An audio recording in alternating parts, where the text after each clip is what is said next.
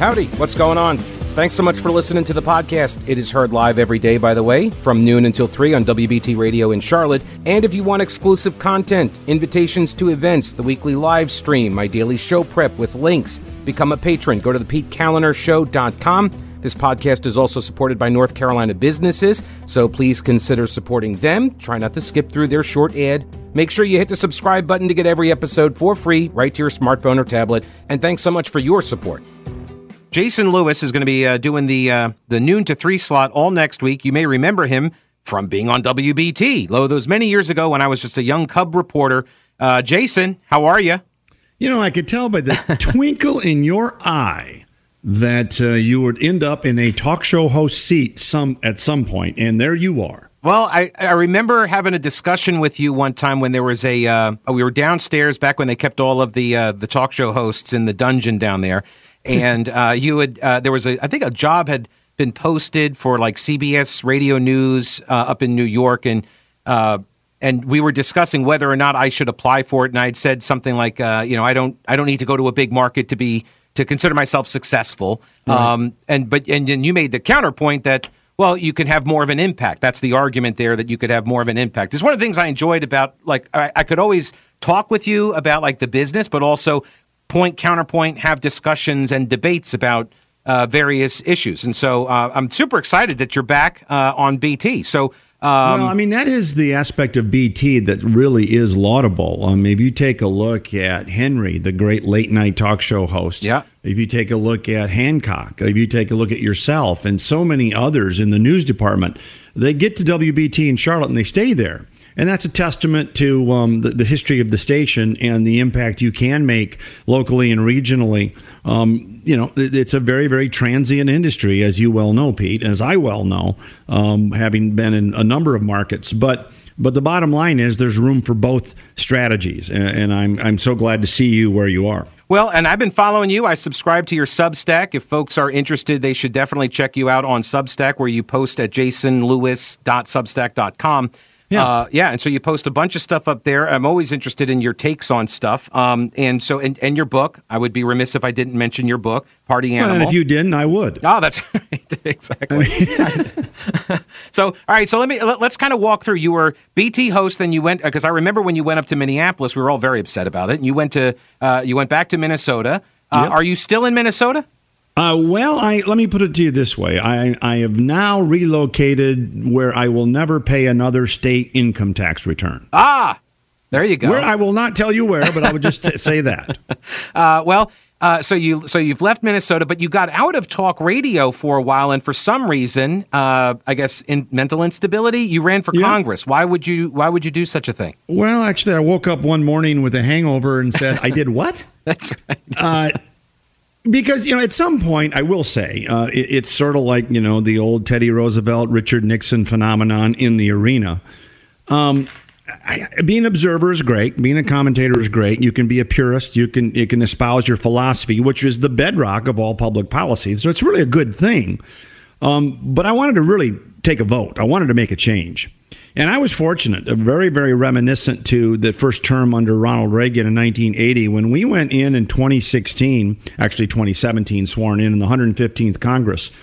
Even Trump critics like Paul Ryan said it was one of the most productive sessions in the House's history. And we got tax reform done, regulatory reform done, career and technical education reform done, juvenile justice reform done, all these things that was very, very fulfilling to be a part of. The only thing we didn't really get done, and it's still coming back to haunt everybody, and that is healthcare reform. And it had not been for John McCain, quite frankly, we would have got that done. So I'm glad I did it. I'm also glad not to have to put up with the nonsense that is today's political world, especially when it comes to taking words out of context when you're a talk show host. And it doesn't matter whether you're conservative or liberal. RFK is going through the same thing right now.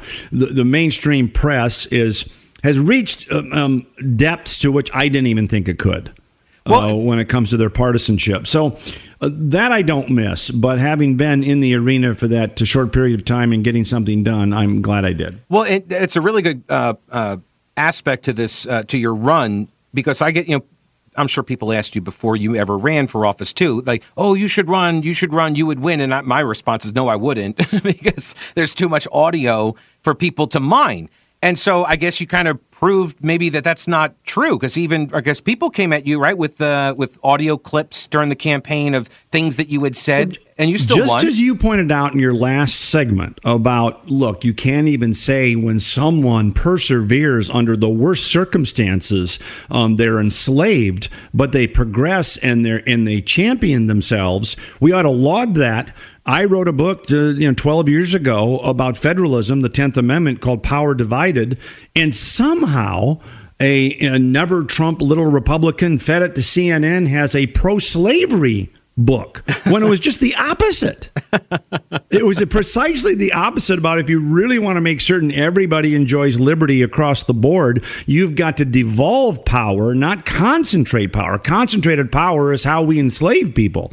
And the depths to which your opponents in cahoots with the Democrat media complex will go to distort common language, absurd language, to distort metaphors, or you name it. It really surprised me, and so I'm glad we defeated that. I'm glad we won in 2016 in spite of that. But they're not going to stop. They're not stopping now. They're not stopping. I mean, Trump is about to get indicted for saying, "Hey, we need to fight like hell." Somehow that's evidence now, Pete, of insurrection when it's a routine metaphor. Right. Well, it's just like the Sarah Palin bullseyes on congressional districts. Right. And that has really been the real change in my lifetime, is how scurrilous places like CNN have really become, to the point where they're engaged in massive consumer fraud. That is to say, if you're pretending you're a news organization, but you're not, we call that fraud. It's nothing wrong with the talk show host or someone like you that says, well, I'm not a journalist anymore. I'm an opinion maker. Fine.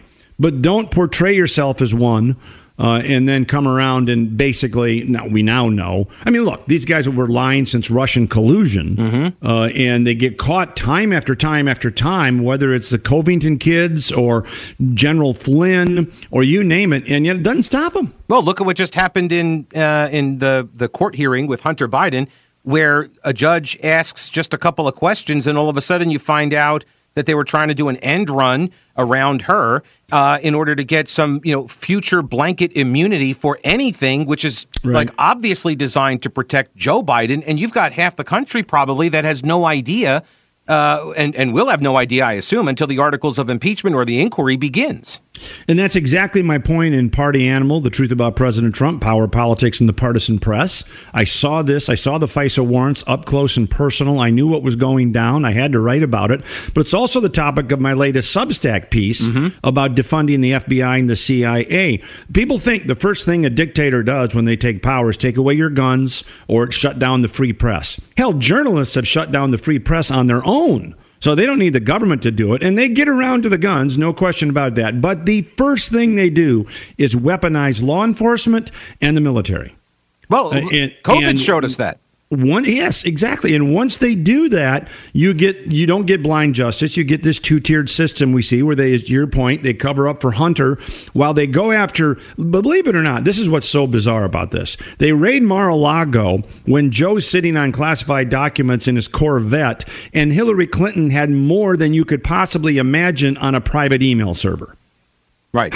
And now, by the way, they also go after Trump in New York for a campaign finance regulation that says, well, he paid hush money and he didn't report it on his campaign finance documents. They just let off Sam Bankman-Fried for openly violating campaign finance. Right. The number 2 donor to the Democratic Party behind George Soros. And they just wiped all of those charges away. And that's the real story here. I mean, that really is the real story. You can't live in a free country if literally prosecutors get to pick and choose who they want to get. Jason Lewis, you can follow him on Substack. Read his writings there, jasonlewis.substack.com. His book, Party Animal, also Power Divided. He's also going to be filling in all next week, right here, noon to 3. Thank you very much for doing it, Jason. I do appreciate it. It's really good to talk with you again. And I'll have you back on. Yeah, well, maybe I listen frequently, and you're doing. I listen frequently, and you're doing a great job, Pete. Keep it up, and I'll do my best to fill your shoes next week. Well, that's easy to do. Trust me. No, I'm a small shoe. It's anyway. No, Jason Lewis, I appreciate your time, sir. Thanks so much. You bet, man. All right, man. Have a great weekend. All right, now you've heard me talk about them. Old Grouch's military surplus. They're expanding with more ways to get your hands on authentic U.S. military surplus items. Go to oldgrouch.com. Check out the links for the online auctions for rare finds and the vintage shop. Unique, really cool items. From modern tactical gear to historical collectibles, Tim at Old Grouch's is always finding new stuff. When I started the podcast at the beginning of the pandemic, my first advertiser was Old Grouch's. If you enjoy the show and derive any value from it, I'm hoping that you will consider supporting one of the businesses that make it possible. Lots of gift ideas for that person who loves the military style for fashion or decor. There really is something for everyone at Old Grouch's Military Surplus in beautiful downtown Clyde and online at oldgrouch.com. So Jason Lewis, by the way, that's Lewis, jasonlewis.substack.com. His latest piece there, which I read earlier today, was Defund the FBI and the CIA. It's well worth your time. He's got a ton of stuff. Like I said, I subscribe, so I read his stuff all the time. It also hooks into this piece at National Review by Beckett Adams.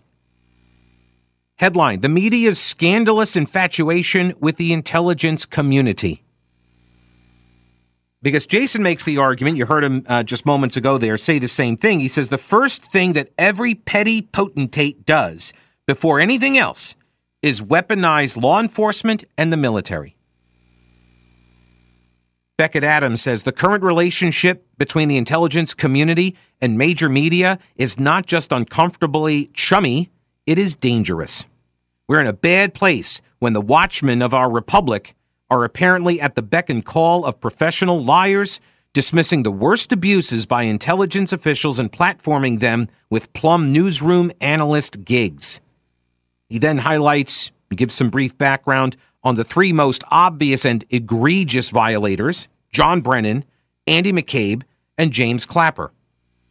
Right? Brennan, under his leadership at the CIA, spied on the U.S. Senate.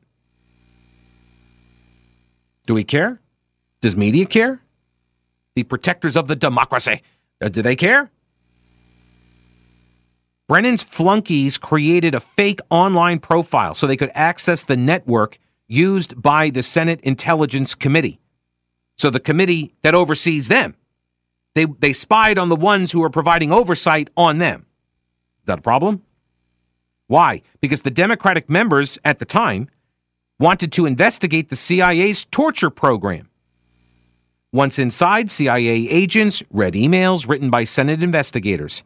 The spies then made criminal referrals based on bogus information. And during the entire ordeal, Brennan lied and lied and lied, both publicly and behind closed doors, about all of the spying. What was his punishment?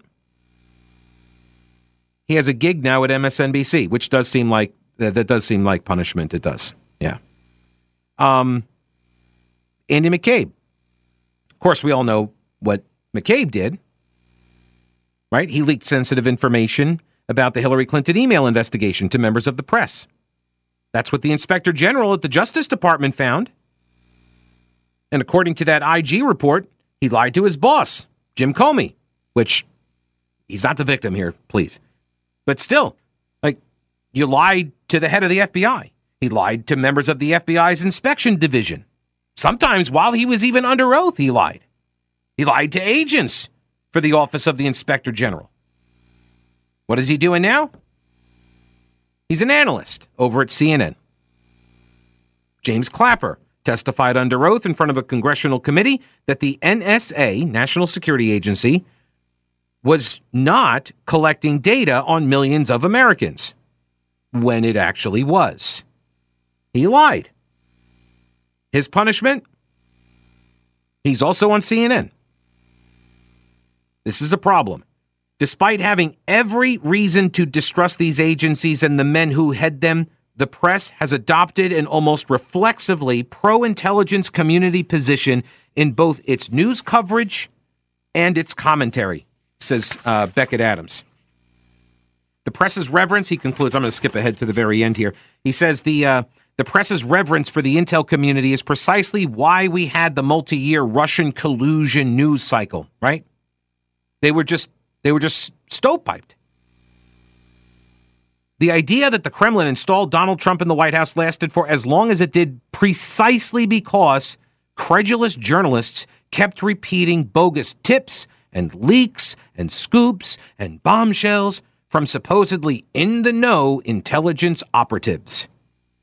We know that members of the intel community are not above lying. In fact, when it comes to spycraft, like that's as much a part of the job as is filing reports. So nobody should be surprised when they're lying to you. Worse, we know members of the intel community have historically played the press as political pawns. This is the stovepiping. These are propaganda tactics. Stovepiping is when you launder state through leaks. You launder your propaganda, your state-desired information. You leak it to the press, and then you turn around and use that as a justification for action. So you do the leak, and then you cite the press reports on the leak as the reason why you need to do something about the information contained in the leak that you put into the press. If spying on Senate staffers isn't scandalous enough for the media, scandalous enough to earn agencies like the CIA permanent, unswerving scrutiny from the press, then what actually is? All right, more on that in a minute. First, let me tell you, the Heritage Life Skills event was fantastic. Every year, Bill and Jan Sturrett organize the event to help people get educated on how to be prepared for anything. The Sturretts own Carolina Readiness Supply, 2,000 square feet of supplies and educational materials you'll need for any kind of emergency. Food, water purifiers, lighting, tools, first aid kits, instructional materials, camping and hiking supplies, because being prepared is just smart. The Heritage Life Skills event brings educators and vendors from all over to help people do just that. I was honored to be able to be a small part of it. And whether you're an experienced prepper, have no clue what you're doing, or maybe you're somewhere in between, Carolina Readiness Supply can help you in Waynesville and always at carolinareadiness.com. Veteran-owned Carolina Readiness Supply. Will you be ready when the lights go out? Dennis writes this email. It has a very good question in it. The subject line is dumbassery versus idiocracy. And he says, Pete, I know you use the term dumbassery often, and I wonder if you could explain the difference between dumbassery and idiocracy. Does one precede the other, or is it possible for someone to be afflicted with both at the same time? Finally, do you think there is a cure for these? It seems these can be contagious. Too bad there isn't some sort of a vaccine to be had for it. Well, yeah, I'm not sure if there is a dumbassery or idiocracy vaccine. So here's the difference. Okay. First, the big one is dumbassery is a state of being at the individual level, right? Your behavior, your actions and such, you are still able to speak in sentences, but being afflicted with the dumbassery, it doesn't make any logical sense, right? You're sort of a walking paradox of inanity. So there's that. The idiocracy, that's at a societal level, right? Idiocracy is sort of the governing structure that exists. This idiocracy, and one of the big differences there is that the idiots they've lost verbal skills, simply grunting and such. Like if you watch the documentary Idiocracy, right? You know, like they cannot formulate complex thoughts or sentences. It's a lot of just watching videos of people getting hit in the groin. That's it. Like they don't know how to dispose of their trash. Like that's idiocracy. So it's more of a societal governing structure with the inability to speak in long sentences or entertain complex thoughts. Dumbassery is you're still able to say things, but they're just dumb. You're just being stupid, you know? I think dumbassery is the predecessor to idiocracy. I feel like we are in the prequel. I think that's where we are headed. I think we are headed to idiocracy, but I think we are in sort of this way station of dumbassery. Like it's a writ large. I guess it would be if it was a governing structure, you'd have to throw ocracy, so it would be a dumbocracy. Oh, dumbocracy. Oh, I like it. So you could call us a dumbocracy right now. We're proceeding apace towards idiocracy. I don't think there is a cure. No, sorry. And yes, it is contagious. At least from what I can tell on social media, it does appear to be quite contagious indeed. Let me see here. Oh, here we go. Here's a good example of the dumbassery. The Daily Signal reporting that the Secret Service has refused to turn over the list of individuals who may have accessed the area of the White House where authorities discovered cocaine over the 4th of July weekend. Yep. They say, what's the reason why? They say that the record of such a list does not fall under the Freedom of Information Act. This suggests that the Secret Service never created such a list in the first place. Did they? Don't know. Here's what they responded. Quote, as your request seeks records reflecting visitors or related information concerning the office of the president, please be advised that these records are not Secret Service agency records, subject to the FOIA. Rather, these records are governed by the Presidential Records Act and remain under the exclusive legal custody and control of the White House. Well, isn't that convenient? Oh my, what are the chances? What are the chances that the Secret Service, when conducting its investigation, would not compile a list of people to talk to? No, apparently they just went by the visitor logs and never kept a list of their own. The White House Office of General Counsel did not respond to the Daily Signal's request for comment at press time. The Heritage Foundation's Oversight Project is what it's called, the OP. They demanded that the Secret Service turn over the list shortly after the agency announced that it had closed the investigation. By the way, the Daily Signal is the Heritage Foundation's news outlet, okay? Much like Carolina Journal is the John Locke Foundation's publication. Daily Signal is the Heritage Foundation's news outlet. So the Oversight Project, which is housed under the Heritage Foundation, they are planning to appeal this rejection. Steve Bradbury, a distinguished fellow, actually I think that's his title, at the Heritage Foundation, who served as the general counsel of the U.S. DOT from 2017 to 2021, and he led the Office of Legal Counsel in the Justice Department from 05 to 09. He says that he goes over the differences here between the presidential record and an agency record. Okay, the distinction usually is based on who generates the record and whose business the record reflects. Okay, so you got two components there. If it's an agency record, Secret Service agency, right? If it's their record, then it is subject to FOIA. If it is a White House record, then it's covered by the Presidential Records Act.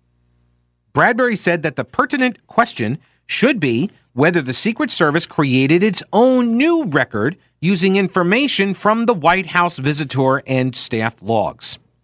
Right? The Secret Service is in a no-win situation here with this FOIA request. You know why? Because now they've said that's a presidential record. Okay, that means you didn't create a list?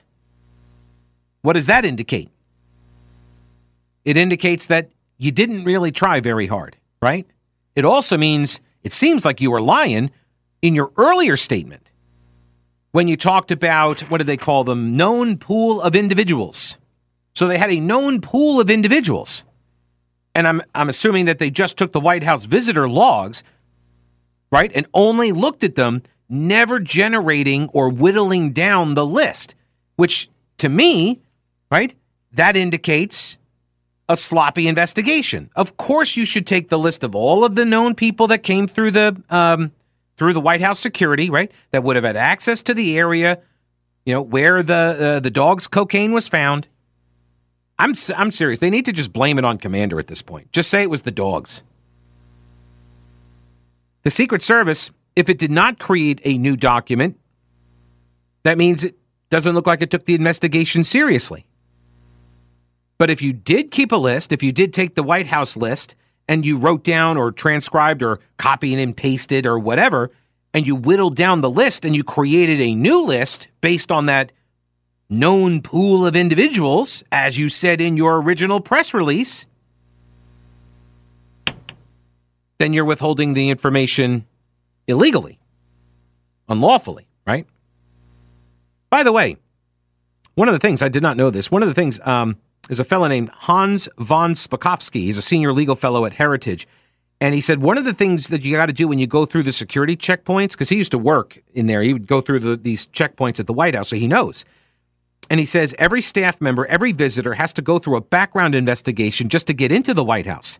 It's not only that they check you for weapons, you also have to go through an area where they blow air through you, and they have dogs sniffing to try to detect any kind of illegal substances, bombs, or anything else.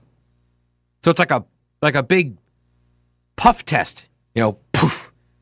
And then the dog smells and, oh my gosh, there's some illegal substances that got puffed out of the threads on your jeans or something. But didn't they legalize weed? Are they not doing that for weed anymore? Probably not. Right? So did they miss somebody bringing cocaine in? The only people that don't get screened like this, the people that live there, right? The people that live there don't get screened like this because it's their house. It's a brain buster. We'll never know how it got in. I am aware that this is the burning question in your brain for the last few days, so I can tell you, rest assured, Hunter Biden remains a member of the District of Columbia Bar. He is in good standing, everybody. I know you were very concerned about this. He is still, he still has his law license. He's a member in good standing, even though he appears to have violated the rules, but it's okay. It's, that's what being privileged means. The D.C. Bar's website confirms Biden is an active member, although the rules of professional conduct state in Rule 8.4b that it is misconduct for a lawyer to, quote, commit a criminal act that reflects adversely on the lawyer's honesty, trustworthiness, or fitness as a lawyer in other respects. Many kinds of illegal conduct reflect adversely on fitness to practice law, such as offenses involving fraud and the offense of willful failure to file an income tax return. Daily Caller News Foundation reports under Rule XI, that's the Chinese rule, I believe, Rule G, right?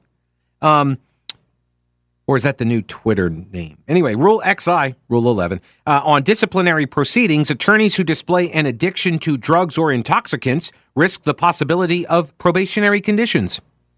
As the written plea deal obtained by Politico states, the president's son, quote, has a well-documented and long-standing struggle with substance abuse. But it's okay, everybody. He still is able to practice law. He is still able to practice law. Hunter Biden appears to be in violation of Rule 8.4e, which explains it is misconduct to, quote, state or imply an ability to influence improperly a government agency or official. That's the WhatsApp message, right? Where he threatens the Chinese business guy, like, hey, I got dad sitting right here and hell hath no fury, like, the Bidens stiffed on a bribery. Hunter Biden also remains a member of the Connecticut Bar, although he has been on administrative suspension. I mean, not for anything he did. It was for failure to pay his client security fund fee. Hasn't done that since 2021. So I don't know, maybe he thinks it's like taxes or something. I don't know. But the fee is asked of every attorney admitted to the Connecticut Bar to reimburse individuals who lost property or money as a result of any dishonest attorney practicing in the state. So it's sort of a pool that they pay out when people get defrauded by attorneys. So they socialize the risk, I guess you could say, or something. Which is weird. Like this might be the only bar that Hunter wants to avoid or something. I don't know. It's just probably because he doesn't want to pay. And get this. I was not aware of this little tidbit. He graduated from Yale, right? 1996. Do you know how he got into Yale? I mean, the second time. Because the first time, he didn't. I didn't know this. The first time that he applied to get into Yale Law, the dean, Guido Calabrese, Guido Calabrese, it was the dean. And he got a call from former President Bill Clinton in 1993. He was then President Bill Clinton. And Clinton calls Guido and says, hey, why don't you let Hunter Biden into the school? The admissions office nevertheless rejected Biden.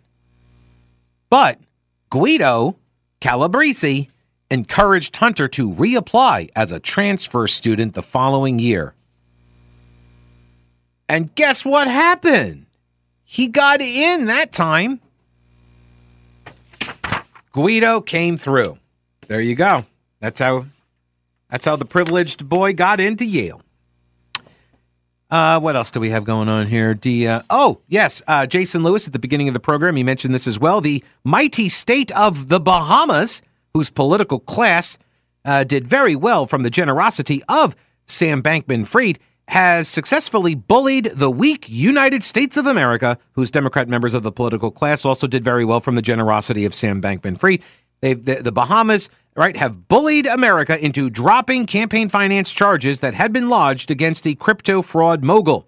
See, America has a long history of bowing to the wishes of small countries when it comes to legal matters, given how dependent our national security is upon their restraint, obviously. Without the Bahamas, our struggle against Chinese aggression might falter. War could erupt, threatening Miami. Cruise lines might fold. What political levers might the U.S. use to persuade a mighty power like the Bahamas from exercising its might against us, right?